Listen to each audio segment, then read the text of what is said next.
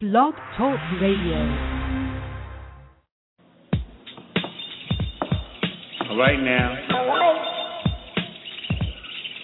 Yeah. Let's do it. Welcome to the movement, baby. We're going to change education. Check out ShungoBlake.com. Tell us something. I say it again, ShungoBlake.com. Let's go. Teaching reading uniquely to reverse underperformance. True School is here. Now let's be clear. Our impact will be enormous. To the people across this nation, eagerly anticipating a sound from the streets that's so unique, it'll transform education. This is Skool, the killing field, where they kill a lover learning and our children for real. That's the deal. Now we gotta change things around, close gaps down. This a new sound, True School. This is this radio show, ShungoBlake.com flow, in case you ain't know. And now we gonna change things, one school at a time, one rhyme at a time. Yeah, we gonna shine. Time to shine media, yes. Yeah, we've been blessed, putting suckers to the test. So, teaching reading so uniquely. That's right. Gotta make you think deeply. Teaching reading uniquely to reverse underperformance. True School is here. Now let's be clear. Our impact will be enormous to the people across this nation.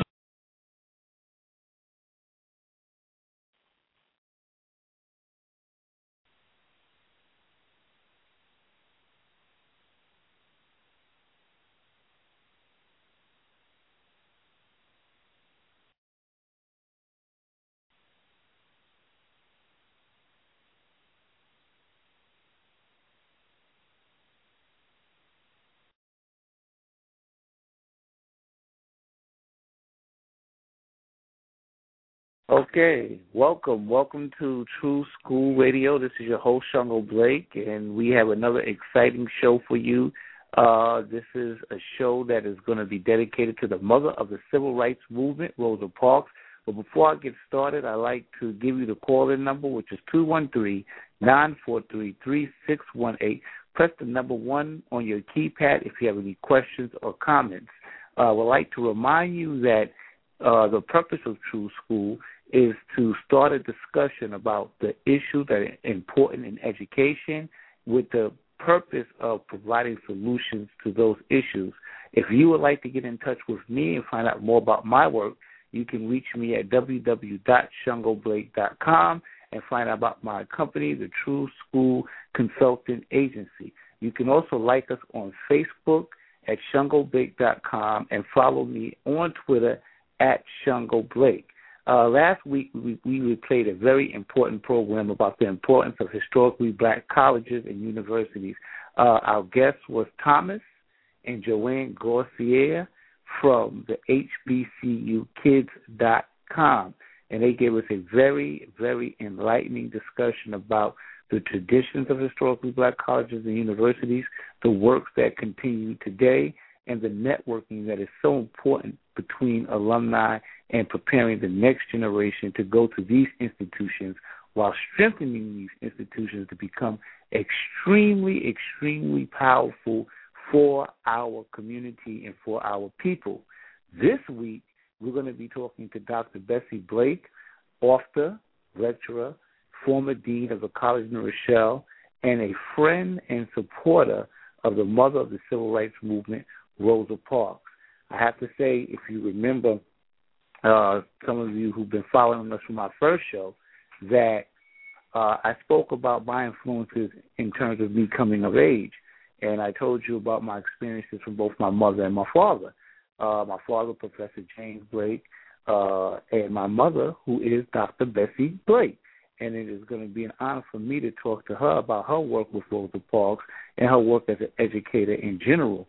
And so we hope that you are, get ready, get prepared for a wonderful discussion, an informative, enlightened topic, and we're going to get into it in a few. I have to say this to you, that we're celebrating the 100th anniversary of the birth of Rosa Parks. And so you know what she has meant to our community and what she has done for us. There are a lot of things that we do know. There are a lot of things that we don't know, and we're going to get into that when we come back from this commercial break. This portion of The Keys was brought to us by Rafika Consultants and Services, LLC. Rafika Consultants and Services, LLC is on the cutting edge of emerging technologies for designing online classes and providing face-to-face and virtual technology training or help with computer programs, web design, and graphic arts. We also provide biography writing services for websites. For more information, give us a call at 631-399-0149. That's 631-399-0149.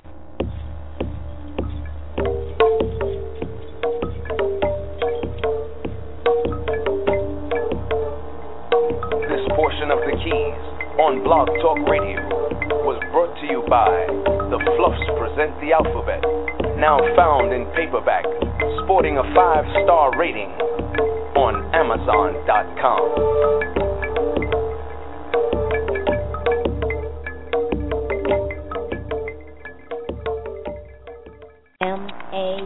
This portion of The Keys was brought to us by Moon107.com.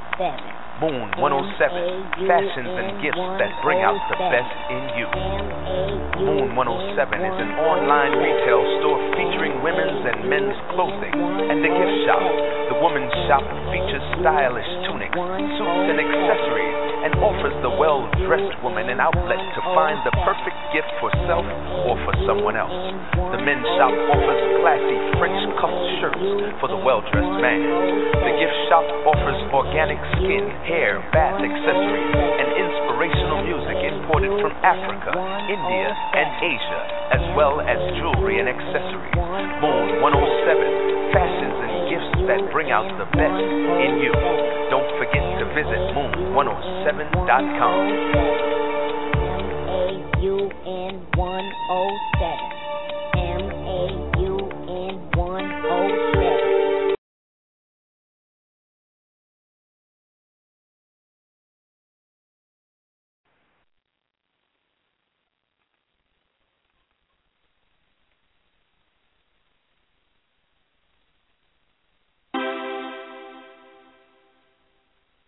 Welcome back to True School Radio. I'm your host, Brother Shungo, and we're going to get into a very powerful discussion with Dr. Bessie W. Blake. As I said to you before, it's an honor for me to be able to interview her. She is my mother, and she is a powerful author, educator, administrator, and someone who has contributed to the improvement of literacy within our community. I'd like to start off by just giving you some brief information about Dr. Bessie Blake, and then we're going to get right into this discussion. So, Dr. Bessie Blake is an author, educator, and administrator, and is internationally known for her work in the field of adult education. She resides in Queens, New York with her husband, Professor James Blake, and they are proud parents of 4 children and 7 grandchildren. She is a graduate of Southern University in Baton Rouge, Louisiana, and she received her master's degree in English with a minor in history from North Carolina Central University, and her doctorate from Teachers College at Columbia University, prior to her postdoctoral work at Harvard University Institute for Management of Lifelong Education. She's served as an English teacher for the New York City Board of Education. Her interest in alternative models of learning led her to serve 3 years as an instructor at the Muhammad University of Islam in Harlem. She then became Dean of the College of New Rochelle School of New Resources in 1982, assuming administrative and academic responsibility for 7 campuses in the New York metropolitan area. Among her many accomplishments during her tenure as Dean was the establishment of the Gordon Park Gallery and the Cultural Arts Center in the South Bronx, and the Rosa Parks campus in Harlem. Lasting friendships were formed with both of the iconic parks. Through her close association with Ms. Parks, Dr. Blake was able to bring the mother of the civil rights movement to Southeast Queens on several occasions. Most notable among those visits was Ms. Parks' address to the children of IS 231 in Queens on her 30th anniversary of the Montgomery bus boycott. Dr. Blake ended her tenure as dean in 2001 to pursue her passion for writing. In June of 2006, her first book, Speak to the Mountain, was published. In 2007, she won a USA Book News National Book Award.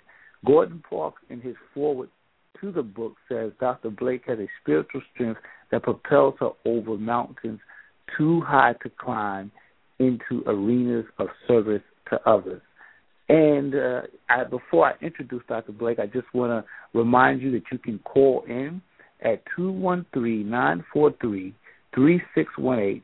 Press the number 1 on your keypad if you have any questions or comments. Well, Dr. Blake, are you there? Yes, I'm here. All right. Well, it was awesome listening to that kind of like journey through my life. To God be the glory. That is absolutely. And I just want to thank you for joining us and being a guest on True School. And we are proud and happy to have you here. I've already made my disclaimers to let everybody know not only are you Dr. Blake to the community, but you are mom to me. And yes. It's always important for us to, and I want to say this, speak to your parents out there. You know, we're never too old to speak to our parents and get wisdom, knowledge, and understanding. So thank you again for coming on True School Radio. Well, I'm happy to be here, Principal Blake, who's me. Absolutely. Well, I want to start off first and jump right into the question. Right now we're focusing, and we have been for the last, I would say, 3 or 4 shows on the significance of historically black colleges and universities. So before we get into some of the discussion and some of your work in terms of adult ed and your work with icons like Rosa Parks and Gordon Parks, I just want to give the audience a little bit about you in terms of your background. I know I said it in the bio, but I'd like you to speak to it. Now, you went to 2 historically black colleges, correct? That's correct. I went to 2 historically black colleges, but I also went to all black, parenthetically, segregated K through 12 schools in Texas and Louisiana. Yes. Wow, that's going to change my question, because I was going to ask you, what was your experience in these historically black colleges? But I'm going to take it a little deeper. What was the experience with the black colleges that you went to, and also going to high school in the segregated South, and how did it prepare you to later pursue your training in an Ivy League institution such as Columbia University? Well, my experience in like all black school settings was one of being in a colorless environment. And I know that sounds kind of contradictory, but even though the schools were all black, color was not something I focused on during my high school years. I was a student, and I was treated like a scholar. So I became a scholar, and I was pushed by my teachers beyond what I thought I could achieve because they had high expectations. When I was in high school, failure was not an option for me. It was like, I don't know, it was segregated, and it was like being in a community where I knew that whatever I did academically stood on its own merit, so that I didn't have to weigh myself or burden myself with the questions of race at that point in my life. Not within the school setting. Now, this is high school. This is high school. And another crucial part of that experience was the integration of my academic development with my social, ethical, and my moral development. The 2 packages were blended into one. So I was expected to do my work and to be respectful of my teachers, to be respectful of my classmates, and to follow the school rules. There was, a time to work and a time to play, and even in school, in high school, I would get the mother look. It was, all they had to do was give a look, and I straightened up. Wow. Now, at this time in the South, were your teachers and your instructors, were they predominantly black? They were all black. it was an all-black environment. But for me, it was colorless. I didn't have I didn't have this sense of always, trying to filter through, is this happening because I'm black, or is this happening because I'm, is this discrimination? It was an all-black environment, and there was one thing: you do this work, Bessie, you get it right, and you behave yourself. And did this and your experience from high school, did it carry on into your experience at historically black colleges like Southern University and North Carolina Central? Well, the experience that carried on was the emphasis on scholarship and the emphasis on a certain code of conduct. I remember when I was in college, they no longer called me Bessie. They called me by my maiden name, Miss Waits. And there was it engendered a feeling of adultness and of responsibility, so I acted more responsibly.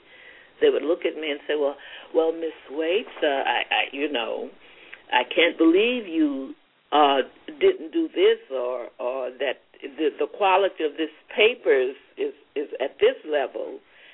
So that emphasis on scholarship continued, but for the first time, color entered my learning environment, because I was also told that I had to work harder as a black student, that the students across town at LSU, they were doing much more than I was doing, and they knew more, and that in order to compete in this society, I had to really buckle down and work. So it was not until I had gone on to North Carolina Central University, where the same emphasis was dual on the academics and on you got to be able to compete in a white world. And this is, and North Carolina Central was a graduate level experience. That was a graduate level experience where I got a master's in English and my minor in social studies. Now, history.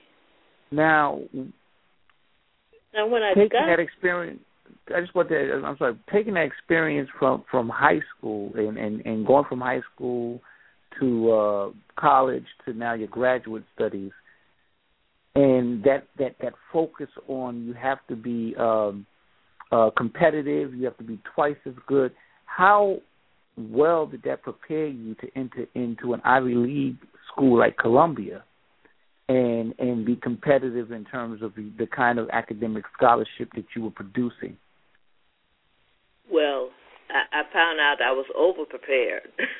Wow. And I say that jokingly. When I got to Columbia, and I found out that the students were not working half as hard as I had been working, because it had just been sort of drilled into me that I had to go above and beyond. And so I was saying, gee, you mean I can just take it easy here? However, I did not, change my way of working my scholarship, because by that time it had become a part of me, this rigorous application of myself to my studies, and I thought that was a good thing, and I believe that's why I excelled, because I might have overstudied. I don't know. It seemed like I was studying much more and just, than other students were studying. So you had been given the kind of discipline, structure, and expectation that allowed you to excel in those environments. Oh, yes. Wow, that is something. Now, I see that you've had a diversity of teaching experiences. You've worked for the New York City Board of Education. You've worked in adult education. I remember you homeschooling us, and also you worked for Muhammad University of Islam. What have you learned from these experiences in terms of properly educating our children in our community? Well, I learned that children are children, no matter what community. And our children need what all children need. They're not a breed that's set apart with special needs. They need caring teachers. They need individualized attention. They need adequate resources. They need parents who walk the distance with them. And they need the dots of their lives connected. And by that I mean no child should have to bridge the gaps alone between home and school and community. Every child needs responsible adults doing that for them. Mm-hmm. And our children are no different. They need to see how all the segments of their lives, come together and work together. Let me just give you an example. When I was growing up in Louisiana, I saw my teacher in church on Sunday morning, and then at the store on Saturday or after school, and at the beauty parlor, and at other places in the community. That was also my experience as a teacher in Queens. My students saw me working in the garden in Laurelton. I was in a position to open the school to the community during the Ocean Hill-Brownsville strike back in the late 60s. I was in MGT classes on Saturday afternoons with my students when I was a teacher at Muhammad University of Islam. So these are a few examples of how the child can experience the entire segment of his or her life. And I know it's a cliche, but it does really take the whole village to educate the child. And you bring up something that's with your experience that's so critical is that the teacher, you as a teacher, was an educator that was also a person that was seen outside of the controlled environment of the classroom, and you were seen as a member of the community, and even in your own experience, you experienced this with teachers. And, a lot of teachers today are very stressed by the social issues and things that visit the classroom, and there are comments that are often passed like, well, it's not our job to deal with these social needs. Our job is just to teach the young people whatever the curriculum says to teach. And I want to get your thoughts on that, and then ask you, what advice would you give teachers about how to deal with many of the social issues that they come up against when they're trying to teach today? Well, I think since it's this Valentine's Day, it's all about love. I think that, the children can sense sincerity. And if we, as educators, allow them to get to know us in a different way, to get a chance to see a different a side of us, that is really very helpful. It helps us to meet the students where they are and then carry them forward.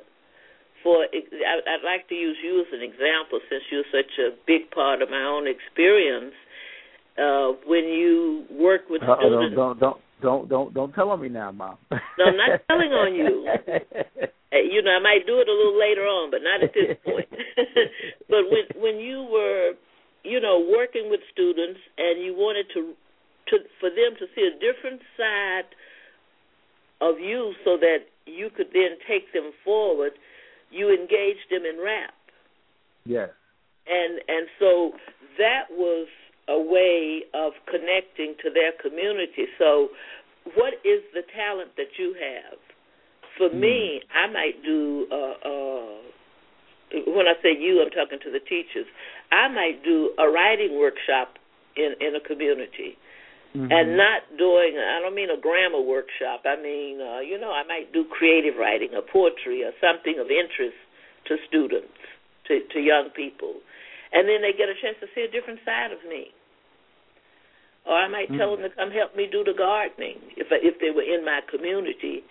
So it's a matter of seeing that student as a whole person, not just somebody that you have to teach the test to or get the grammar correct, but looking at the whole person.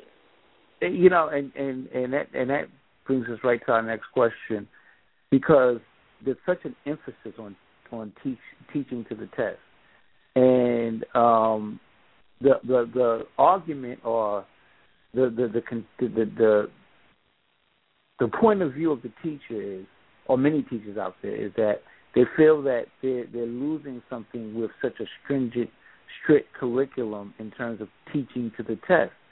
My question is, as I want to speak to the author side of you, what advice could you give teachers about the process of writing? And what I mean by that is there a way to effectively engage young people in the writing process that also allows them to meet the standards that the test is supposedly assessing? Yes. I just wanted to back up for a moment in terms of reaching the child and say that I'm a proponent of experience-based learning. Start with the student experience and move forward. And that applies to writing too. But the first thing I would say about the writing process, that it is a process, and it requires patience on the part of the teacher, and it requires patience on the part of the learner.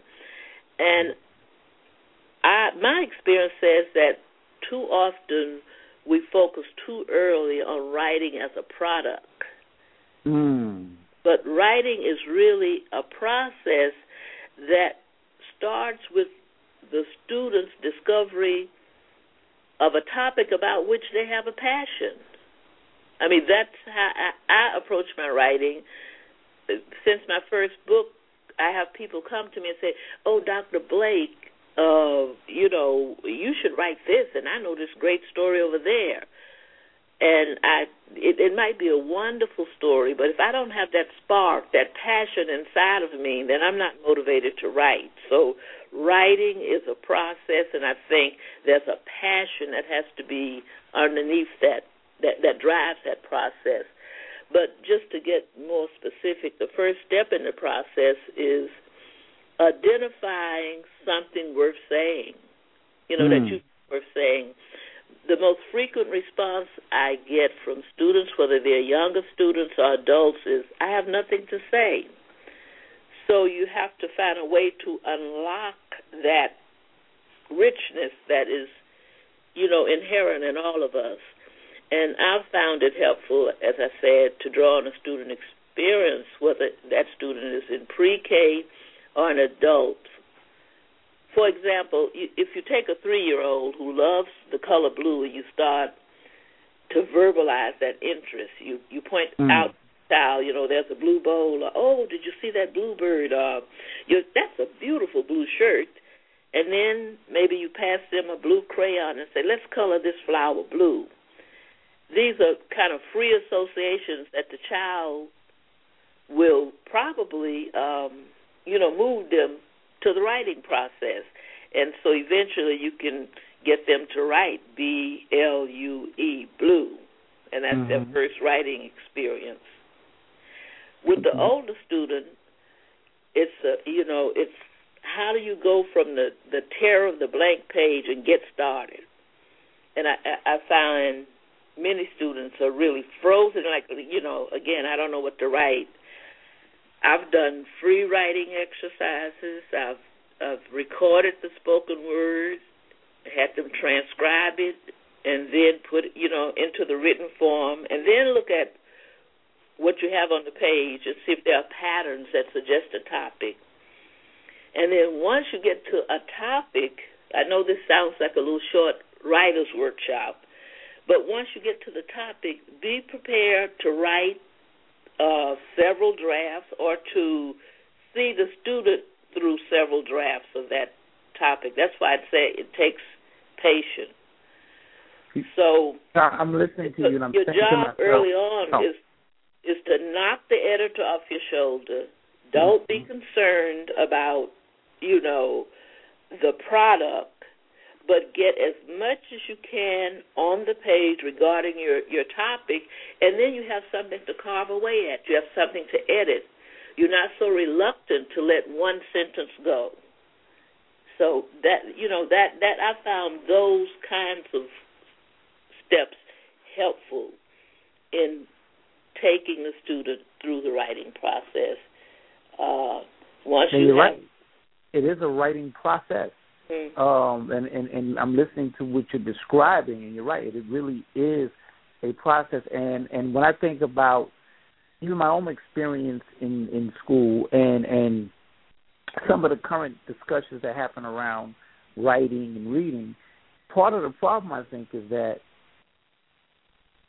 we approach writing with the attitude of that it's something that we need to learn that's outside of us, outside of ourselves. And what I mean by that is that what you were saying, writing from the perspective of interest, getting, that writing is a means of expression. It's an opportunity for you to voice something that is of concern or of importance or value to you. I think that on some of my experiences, and it was just we were learning the mechanics of writing without the element that you're talking about in terms of we're learning the elements, we're learning the structure, the form, the style, the craft of writing, because it's going to allow us to have a voice in something that we want to say. Yes, and then we can start from the concrete of our experience and then move to the general, and we can start freestyling in our writing and then move to the more structured and the more formal. The last part of the writing process is to edit, to be concerned about grammar and mechanics like spelling and who is my audience and how is this organized. But if we start that up front, then we kind of clam up and we chop up our ideas before we can really get them going. It seems like, based upon what you're saying, and I'm just thinking this out, that assessments really should be assessing the process instead of the product. That it should actually be an assessment of how the student is going through the process of writing and developing their piece or their voice or their paper. I think that would be a better way of really gauging whether or not the student is actually being educated and getting it. That's correct, and it's also assessing and guiding the student through the process and letting the student have ownership of the process. And yes. So then, there's a responsibility on them, like, this is something that I really want to say, and I own it, and then you're there to facilitate and to the empowerment of that student as a writer, because they have something to say. I mean, that it's a great self-esteem builder, too, because the one thing, if you start with the student experience that you're expert on, is like, wait a minute, I am expert about me. I know what's going on inside of me. I know what experiences I've had. So the student starts out replacing that, what I call terror, with like a positive step forward. Like, okay, I start out with this I know. Absolutely. Well, let me just say this, 213-943-3618. Press number 1 on your keypad if you have any questions or comments. We are speaking to Dr. Bessie Blake, author, dean, former dean of the College of New Rochelle, former assistant to Rosa Parks. She's worked with Gordon Parks, and we're going to get into those experiences. But if you have a question, comment about what she's saying, please call us. And again, the number is 213-943-3618, and press number 1 on your keypad. Now, experience, and we spoke about it before, and the diversity of your experience in terms of you being an educational leader. I mean, you worked in public education, and you worked as an English teacher implementing the things that we're talking about in terms of the process of writing. And you had mentioned earlier, that sometimes people get frozen or stuck, or they struggle with getting out what it is that they want to say, or they think they don't have anything to say. And we're talking about now students. We're talking about young students who may be in elementary, middle school, high school. But you also have over 20 years experience in your work as Dean of the College of New Rochelle, specifically Dean of the School of New Resources. You have had 20 years experience, over 20 years experience, educating adults. And I'd like to know, do you see those same parallels with adults going back to school and now having to be involved in the writing process and dealing with the anxiety of returning to school? Yes, I see it in the writing process and more than I do in just in general the idea of returning to school. I find out that adults are eager to return to school. I did my doctoral dissertation on the adult writing process. And I can't remember now what the title is. That was a few years ago now, but I remember at least one of my working titles was Help for Adult Writing Students. Because this was the thing, I don't know, equal to, if not surpassing math. The verbal skills were wonderful, but when you said write this, and it was just like sweaty hands and absenteeism from class and so forth. So there was a lot of anxiety about writing, and we got involved in the writing process, and there was a wonderful course at the School of New Resources. I think maybe they still have the course. I'm not sure. But the name of the course was Translating Experience into Essay. And we had great fun with that course because we talked about, metaphors of selves, thinking about your life, creating this part of yourself, or recreating or reliving it, in the writing process, and then going through that entire process of discovery of a topic about which then you can be more objective, because most experiences, personal experiences, represent broader issues in the society.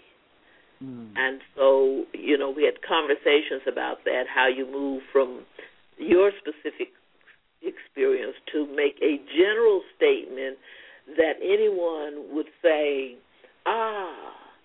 that's me, that's reflective of my experience, and want to read what you're saying, instead of, so what? They used to tease me because I said, if somebody just read this without you making that general connection, they would read it and say, so what, Shango? Yes, and let me just, real quick, what is CAEL, C-A-E-L? CAEL is the Council for Adult and Experiential Learning. Okay. And it's a national association that's devoted to helping colleges, universities, corporations, and unions, and any other groups that are trying to meet the needs of adult learners. And what is Middle State? Middle State is the association of colleges and schools that accredits colleges and universities and secondary schools in the mid-Atlantic area of the United States. And by accreditation, it's the process by which they get a stamp of approval so that the public knows that they meet the standards of education that are generally understood as a good educational program. Now, and the reason I ask you these questions is because as a person who's been involved in traveling around the world, I know that you've been involved with Middle States and Cal, and you've been an international lecturer. How have you interacted with both of these organizations? What has been your involvement? Well, with Cal, I was a member of the board of directors for several terms, 3-year terms, and served one term as a member of its executive committee. And in that capacity, I traveled, as you said, nationally and internationally, and I engaged in assessing the needs of adult learners, working with people who were just getting groups of adults coming into their institutions, or just setting up an adult program or a retooling program in a union. For example, in the 1990s, I worked with the United Auto Workers and would travel back and forth to Detroit because Cal was helping them design a program for auto workers that were being laid off and needed some retooling to get, another foothold in economically. And I was a member of the design team for the curriculum for that program. I've traveled to Britain and worked with Cal's counterpart there, and actually traveled throughout the UK and worked with colleges and universities, sharing what are some best practices in terms of curriculum, in terms of student advisement, and kind of cross-pollinating some of the things we were doing. Because and in your work and in your research, before I ask this question, as you know, because of the economy and the way things have been over the last, I would say, 6-7 years, a lot of adults have returned back to school to get different skill sets. Some people have entered into college for the first time. And I remember you telling me this, and this is why I want to ask you about Cal, that there was research that said that when adults go back to school, that research shows that their children, as a result or indirect result, become more interested in their own personal education by seeing or attempting to follow what mom or dad might be modeling. Do you remember that? Can you elaborate on that? Yes. Well, the children are great beneficiaries, and in the sense that the parents are role models, but also in the sense that the parents are more broadly educated. That they're able, not only better able to learn themselves, but to guide the learning of their children, because we live in a world of knowledge explosion, with research constantly, adding to the body of knowledge, and sometimes parents are at a loss as how to help. So one of the benefits is they're able to help their students. They understand subject matters with their homework. They're able to better guide them about the college entrance process. What is the application process? What is student advisement? When I went away to college, I didn't know the basic things. Like, I didn't understand advisement. What is that? Mm-hmm. Registrar. What is a registrar? What does what is matriculation? What is a bursar? I didn't know the bursar was like the business office where you go pay your bills. So all these things the parent has now as skills and resources to guide the students as they model to them how to be a good, dedicated, diligent student. Thank you. Well, 213-943-3618. Press number 1 on the keypad if you have any questions or comments about what you've heard so far from Dr. Blake. We're going to take a quick commercial break, and when we come back, we're going to get into the conversation about how Dr. Blake began to develop this relationship with Rosa Parks, and we're going to talk a little bit about Rosa Parks' 100th anniversary of her birthday, and what was Rosa Parks' not only significance, but what was her message, and what did she want us as a community to focus on. We'll be right back after this quick commercial break.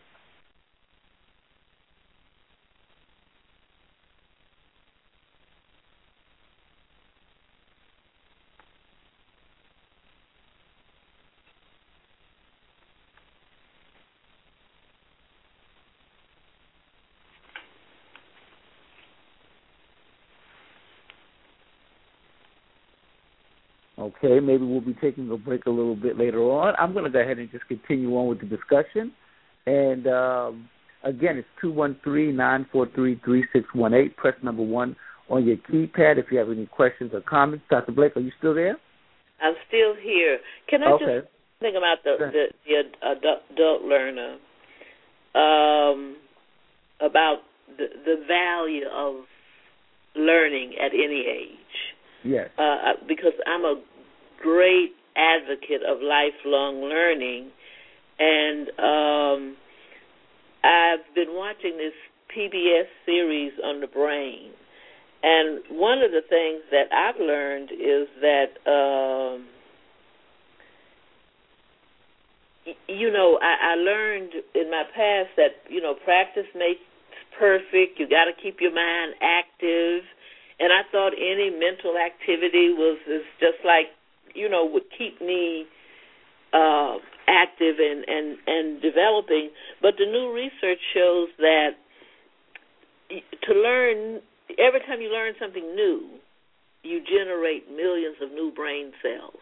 And I love my brain, so I found this to be, interesting. So I would just encourage, listeners to, get out and as adult learners, as young people, always be inquisitive. Try to learn something new. And, for example, travel is a great for the brain because you have to learn your way around new places and so forth. It's like exercising. When you start a new exercise and you're pushing your body to another level. And so I just wanted to say we just be engaged in lifelong learning and encourage your children to learn. Absolutely. And we thank you for, emphasizing that. And I think that, I was going to ask you a question about what does the black community need to do to properly educate our children, but I think you just adequately and profoundly answered it. I do want to now shift focus and kind of talk to you about your work as Dean of the College of New Rochelle School of New Resources. And more specifically, I want to know, in that role, how did you come to meet and develop this relationship with the mothers of the Civil Rights Movement, Rosa Parks? Well, Mrs. Parks in the mid-'80s came to the College of New Rochelle to receive an honorary degree. And I was serving as dean, and as dean, commencement is a very busy time. I was clearing students for graduation and rehearsing about 500 names that I had to say on the day of commencement, and I had my husband go to the airport to pick her up. And he met her in a limousine, and Shango, you probably heard him tell this story, and he had this Rosa, and he wanted her to say something that he could tell his grandchildren. And he kept saying, Mrs. Parks, no, don't rush to give me an answer. I'm going to tell this to my grandchildren, so think about it. So finally she said in her quiet, but I'm sure it was a little sarcastic way, well, I'll tell you something you don't know. The name of the bus driver who had me taken off the bus was James Blake. And so he was really taken aback. She kind of like, put him in his place, and he came back with, well, that bus driver took you off the bus, and that James Blake took you off the bus, and this James Blake is going to put you in a limousine whenever you come to New York. And so together he and I made good on that promise, and a friendship developed. Wow. And I mean, what was working with Rosa Parks? I mean, what was that like? Well, it was an honor. It was a humbling experience. In working with her, I came to know her as the mother of the civil rights movement, as an activist for social justice, as a woman of humility and great strength, and most of all, as a woman who loved children. And that was something that we had in common. And we also had in common the experience of growing up under Jim Crow in Louisiana. And I had an experience, similar to Rosa Parks when I was 15 years old, and the bus driver was going to put me off the bus because I wouldn't get up because they had staggered schedules. They would let the white students out at one time, and then maybe an hour or two ahead of us, and then the black students would get out of school so that the bus would be filled with white students, and then they would all get out of the way, and then the black students would come through. And this white girl got on the bus. And I was on the very front seat because I didn't go in the back because it was so noisy it would make me dizzy. And she stood right by me, and the bus driver demanded that I give up my seat, and I just didn't. It was just something that I was indignant. Something inside of me, it's just something just rose up inside of me, and I said, I'm not getting up. And he threatened to have a policeman take me off the bus. But thank God when we got to the corner where the policeman usually stood every day, he wasn't there.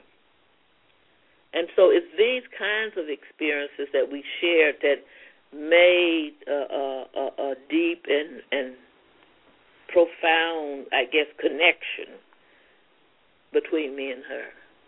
And as dean, you were very instrumental in the naming of one of the schools at the School of New Resources. There's a school in Harlem, and called the Rosa Parks campus. For my listening audience, the show has the School of New Resources, which has 5 to 6 satellite campuses throughout the boroughs of New York, and one of the campuses is called the Rosa Parks campus. Now, I was fortunate enough to be there when the school was dedicated to Rosa Parks campus, and she actually came to the campus, for the ceremony. What role did you play in that, and what was that experience like, and how did she feel about having the school named after her? Well, she was as proud as she could be. Whenever she came to the city, she would say, "How is my campus?" And if her schedule permitted, she wanted to go by. No, she didn't say my campus, my college. She wanted to go by the college, and I have a vision of her sitting in the television studio that we had there at the Rosa Parks campus among the equipment, and I know she and I took some photographs in that, but the picture's in my mind, and that's just a wonderful memory. And she, for the occasion of the dedication of the campus, we had a blue and white button that says, I love Rosa Parks, and I wear mine, especially on her birthday and during February and during March, Black History Month, and this year, throughout the year, because it commemorates the 100th anniversary year of her birth. But she used to, have her assistant, Elaine Steele, a personal friend of hers since Elaine was 16 years old, throughout the rest of Mrs. Parks' life. But anyway, they would write and say, we want some of those buttons, and wherever they went across the country, they would wear the buttons and, talk about Mrs. Parks College. Mm. Yeah, and then also the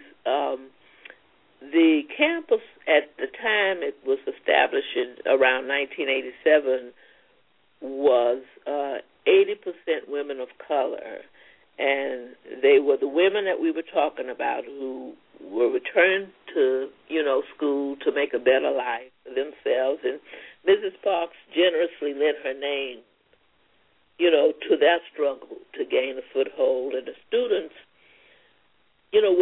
were excited to study under the banner of Rosa Parks. And when I would step into the campus, there was a big banner, and their motto at the time, I haven't been to the campus recently, but it said, when Rosa Parks sat down, we stood up.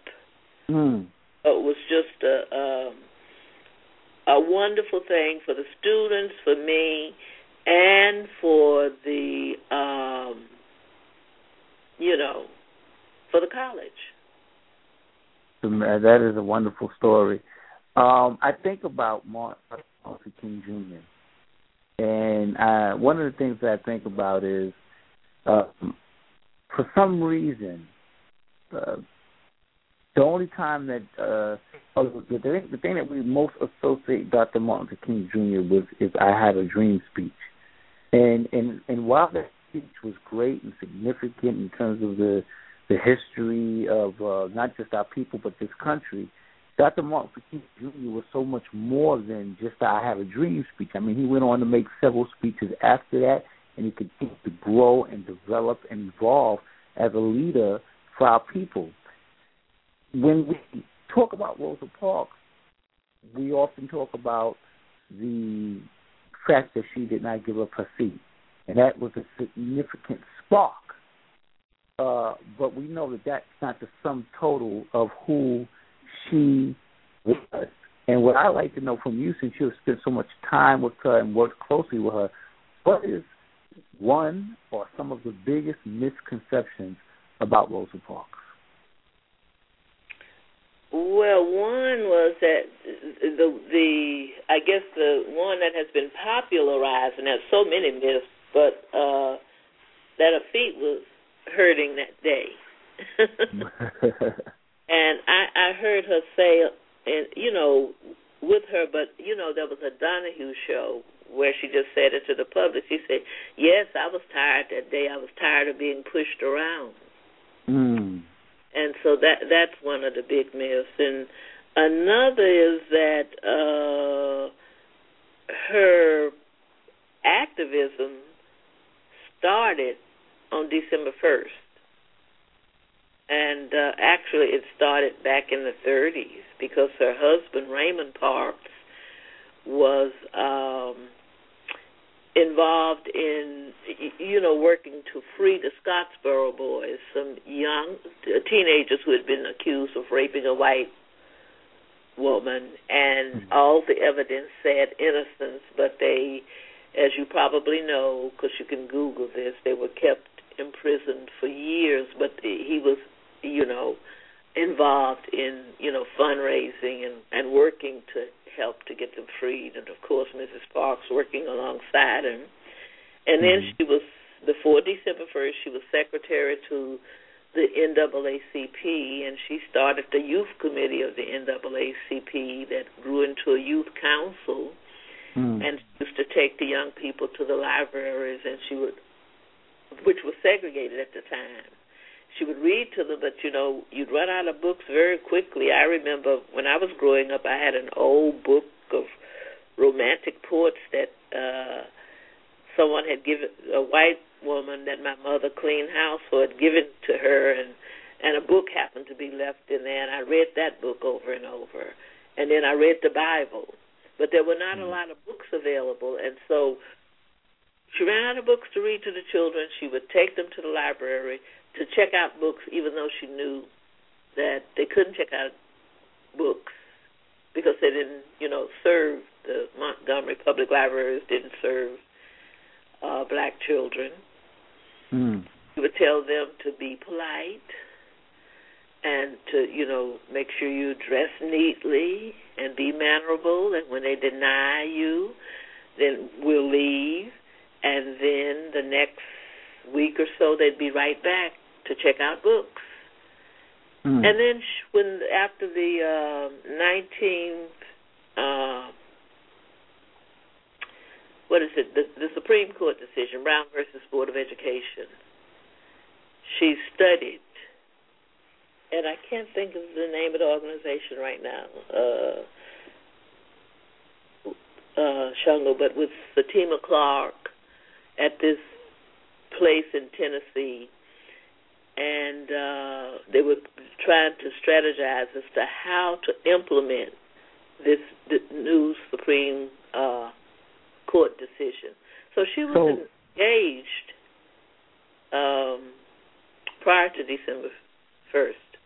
And so she led a life of activism, and in fact, I've heard... Before you go to the next comment, can I say, and these things I'm saying, this information, I don't know why the myths persist, except that that's what somebody wants.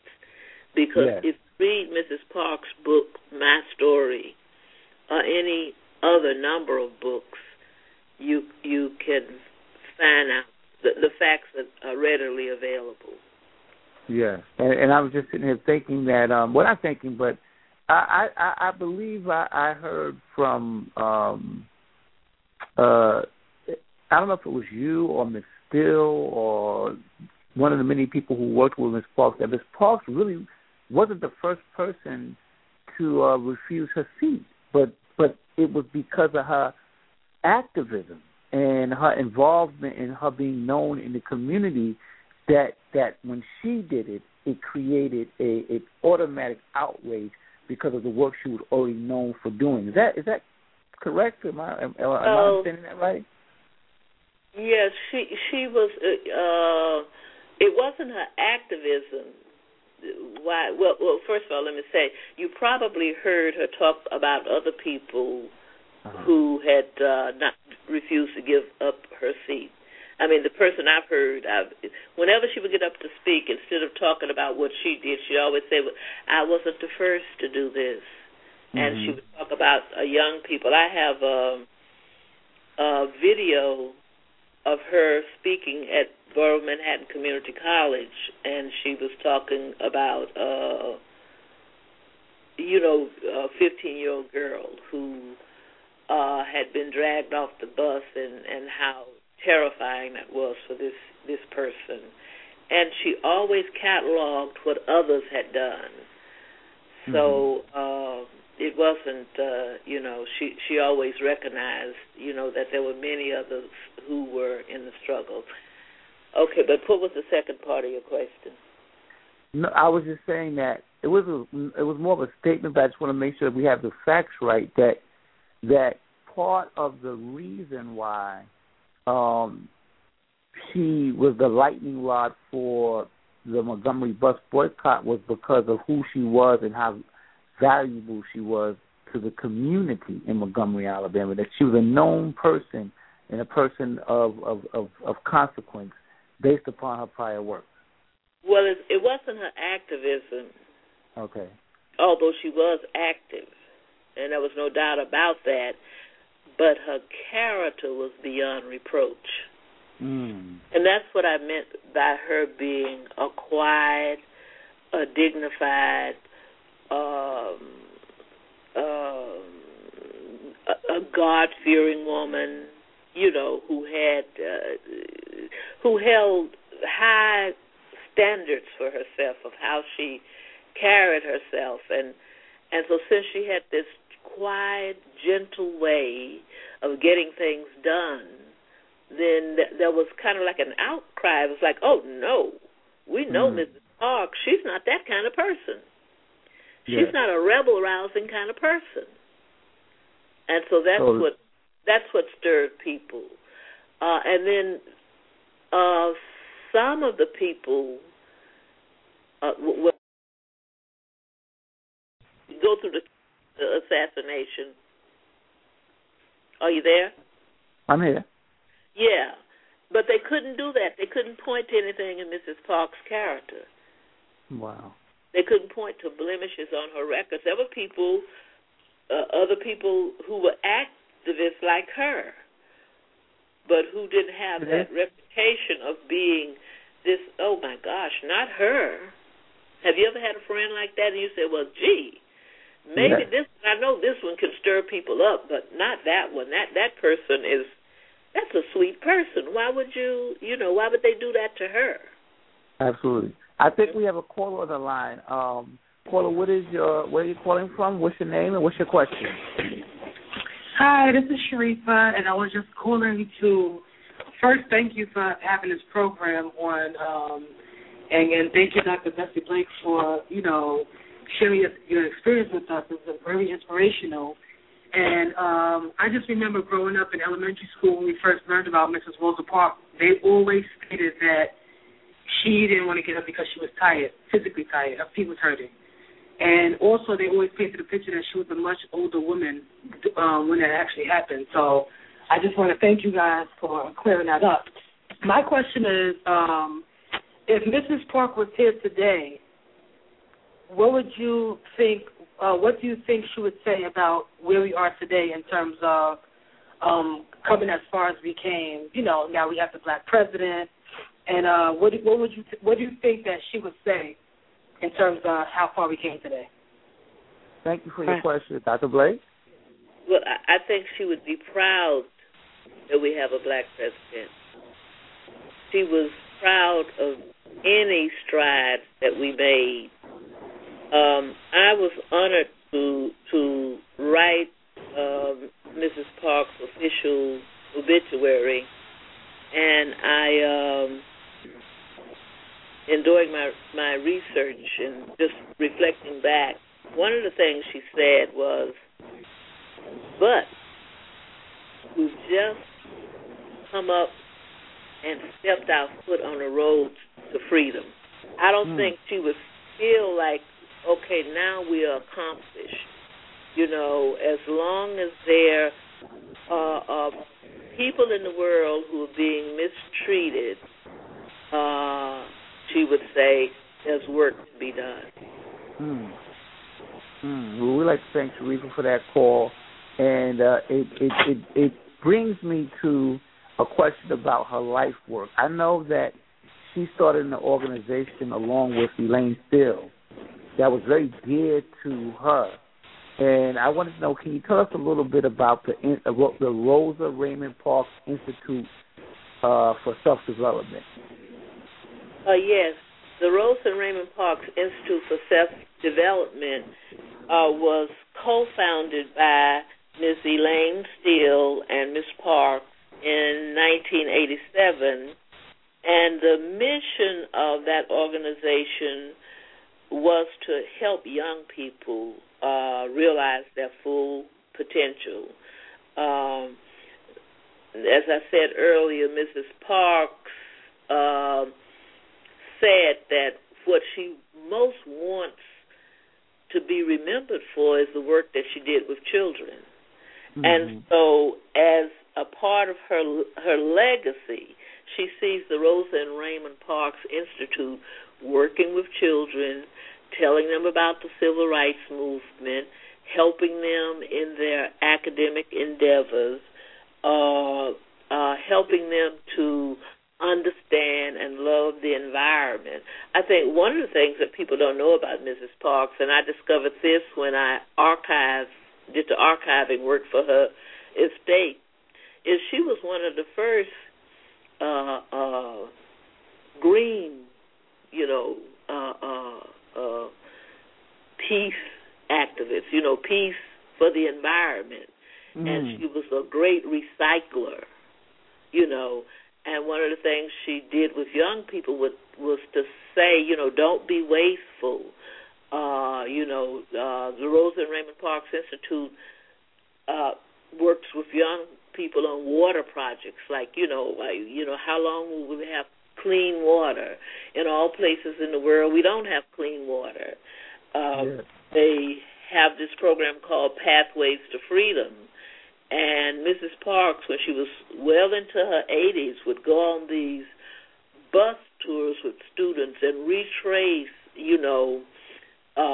the sites of the civil rights movement and of the Underground Railroad, and help the students have access to the history makers of the 60s and 70s. And so this is how she intends for her legacy to live, through the Rosa and Raymond Parks Institute and the person that she has, asked to carry on the work is Miss Elaine Steele.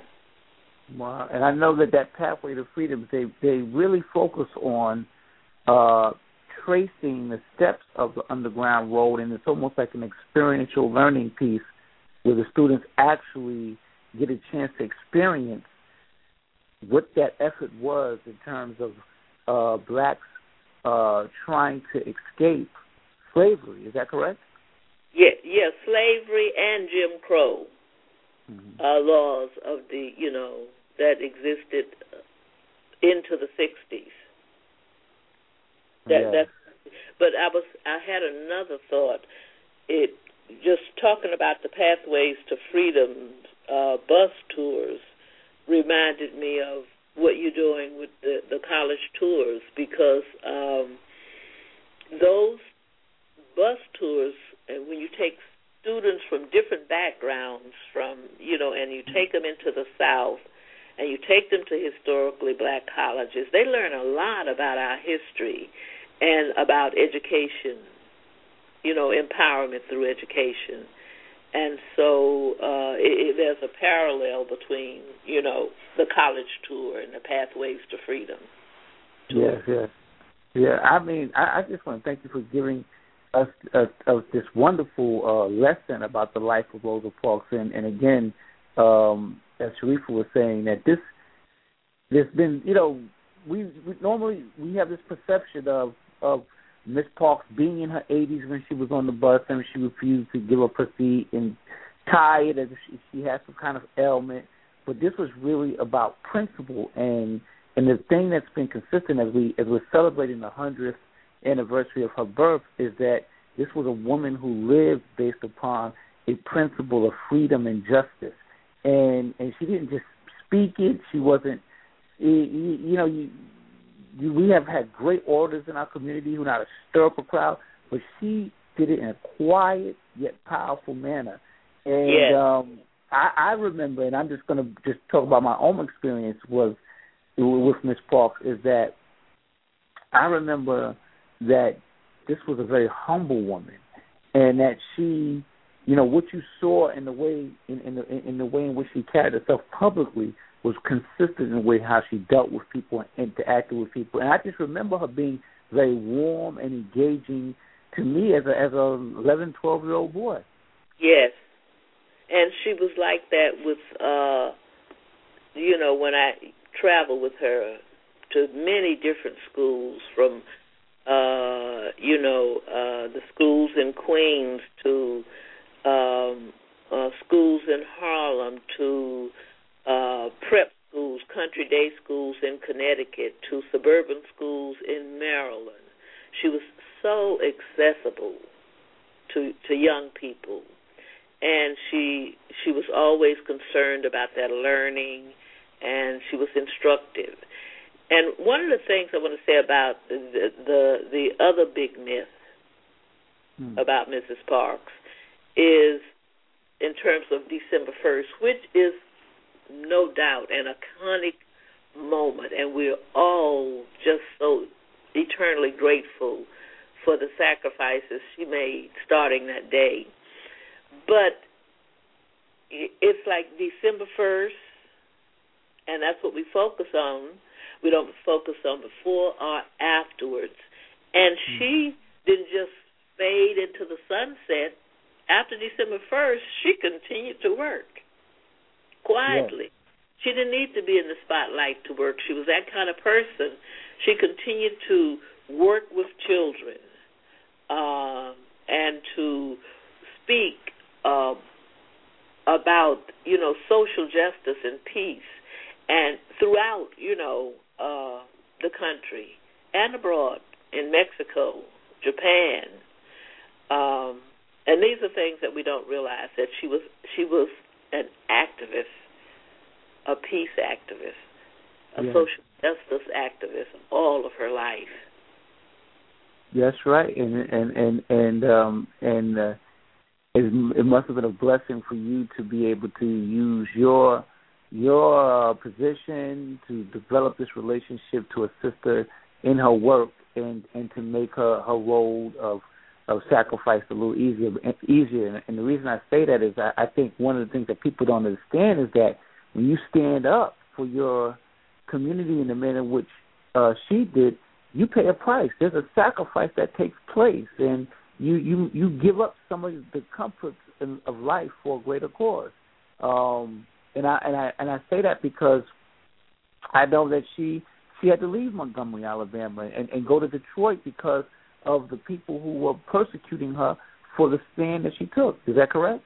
That's right. And she had a loss of employment, and then when her mother and her father were, her mother and her husband were ill, she had to leave them in Detroit and go work for a while at Hampton University. Uh-huh. It was a real struggle for survival. But she didn't give up. She stayed focused on, what it was she was called to do. 213-943-3618. Press number 1 on the keypad if you have any questions or comments. Dr. Blake, I want to thank you for giving us a lesson on the mother of the Civil Rights Movement, and this is information that it's in the public domain, but it's not often talked about or praised enough. And so we thank you for giving us this, and we're going to make sure that this interview gets out there. We're going to hit the social medias and let people know, because this is critical stuff, and this is Black History Month, and when we teach, now I'm going to go back to education, to my teachers out there, this is great information to research and then to teach your students in your classroom, and then have them do a writing process about Rosa Parks and then connect it to themselves. Have them do a text-to-self connection around the life of Rosa Parks and then the life that they want to see for themselves as young people. And since we're talking about text, I can't close this interview without talking about and giving you, Dr. Blake, kudos for your first book that you wrote and the fact that you are an award-winning author. Tell us about that book and that award. What was the name of this book? The book title is Speak to the Mountain, the Tommy Waite story. And it's a family history written from the perspective of my mother, and it chronicles the history of my family 2 generations back into slavery to the new millennium. It just talks about overcoming those mountains too high to climb that Gordon Parks mentioned in his foreword to the book. And I'm just so pleased that in 2007 it received the USA Book News National Best Book Award. And let me say, everybody who's read this book, Speak to the Mountain, that I've spoken to, has said that book has been an absolute blessing to them. And we need to do, all of us need to tell our family stories, and I know we have a great oral tradition as a community, but we have to also find other means and other forms of telling our stories, and I guess that's where the writing process comes in. As you had said before, we're great at verbalizing it, but we have to put it in writing so that we can have it as a documented form of history. And so I encourage people to get in touch with Dr. Blake and find out how they can get that book, Speak to the Mountain. Mm-hmm. You know, one of the reasons I wrote the book was because my children are in 3 age groups, and I would tell one child the story, you know, in terms of verbalizing, and then a few years would go by, and I said, "You remember that story?" And I said, "No, you didn't tell me." Shango would say, "You told Canary, who's 5 years older than I am." Mm-hmm. And you have brothers and sisters 5 years younger, and I thought I had told them, but instead I had told you. So then I said, you know what, I need to write this down so that my children will know their family history, and when people read it, they said, oh, no, this is a broader audience needs to read this. And it's a fast-paced book that people tell me it reads like a novel. Yes, and I know you're currently finishing up another project, another book, your second book, and that should be coming out soon. And what's the name of that book, and what is this book about? Well, again, it's a family history, and this time I'm taking a look at my husband's family. And the working title of the book is God's Bad Boy. And I came up with that title because many of you who know Professor James Blake know that he's an activist. And I was telling my younger daughter, I said, you know what, Roshana, your father is a bad boy. I meant it in the sense that, you know, he stirs up trouble. But I said he's a good bad boy because what he's doing is for the good of others. He's always taking on someone's case and trying to help. And I said, you know what, he's God's bad boy.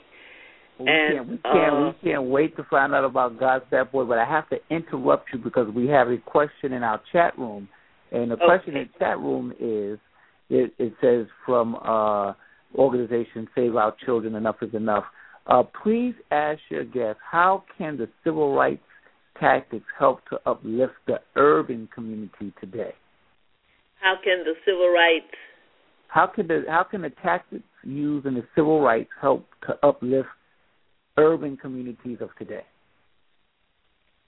The civil rights taxes, or tactics. I guess strategy, tactics. Oh, okay, all right. Well, I think in the sense that, you know, I'll just talk about Mrs. Parks' strategy because, I mean, that's my closest involvement in terms of the civil rights. The longest part over my life has been working with her. And it's by working with children. By getting involved in the community, by starting where you are and saying, I have something to offer. We have so many resources in our community. And one of the strategies of the civil rights movement was all of the different organizations setting aside their individual missions and saying, we're going to come together around this. Yeah. And we're going to make sure that everybody is doing something to help our children, because I think the only way we can really save our communities is by focusing on our children and doing something. Not just saying, well, here, I have my house, and I have my education, and I have my car, and I'm living a good life. No, we all have to give back. Each one has to be involved because none of us can move forward. That's so true. You can have the best education in the world and the biggest car and still be stopped and frisked. You're absolutely right. That's an excellent point. Well, let me ask you, since you've done all of this work and you have all of this relationship and experience with the mother of the civil rights movement, is there a possible book coming out about Rosa Parks and you? There is a possible book. There is you heard it here. Wait a minute. You heard it here first. Yes, on Skool Radio. There's a possible book. I have a wealth of materials. I have home videos. I have photographs. I have what I've learned from archiving the estates. I have notes. I have memories. I have a very good friend in Miss Elaine Steele, and she and I have talked about collaboration. And so we just have to get our schedules together and get it done. So it's possible. Well, listen, let me just tell you from our chat room, the gentleman or young lady who asked the question in response to what you said yes, thank you, in reference to starting where you are. Dr. Blake, you have been a wonderful guest, and we really thank you for being on True School Radio. We got to have you come back and give us more information, about a number of things. Education, Ms. Parks. We didn't even get into Gordon Parks. That's a whole other interview. And I just want to know if people want to get in touch with you, find out about how they can speak to the mountain or have you come talk to them about the life of Rosa Parks, how can they do that? They can reach me, email me at bb@bessieblake.com. That's bb@bessieblake.com. Okay, so you heard it, bb@bessieblake.com. If you would like to get in touch with Dr. Bessie Blake to have her come out, speak to your group, or give you information about what's happening with the celebration of Rosa Parks as we move forward, or just find out about some books that she will be releasing in reference to the stories of our community. I want to thank you again, and I want to remind our audience that the purpose of True School is to analyze issues, but to develop models for solutions. And if you'd like to get in touch with me, you can reach out to me by going to www.shungoblake.com or at Shungo Blake, or go to my Facebook page, which is Facebook.com/ShungoBlake.com. This has been a wonderful interview. We thank Dr. Blake again. This is True School Radio here on the Keys 107 Network. Of course, we'd like to thank our audience for listening. We also like to thank our producers, Brother James, Brother J.R. Strong, Sister Rafika for working the engineering boards, and Dr. Bessie Blake, thank you again for our guest. Yes, and may I say, it was an honor to be here, and I'm so thankful for this forum, the True School Forum, and the blog radio, for having this resource for the community. So thank you for having me. Thank you again. This is Keys 107, your host, Shungo Blake. Until next time, peace. The Keys 107 Network now returns us to True School with your host, Shungo Blake.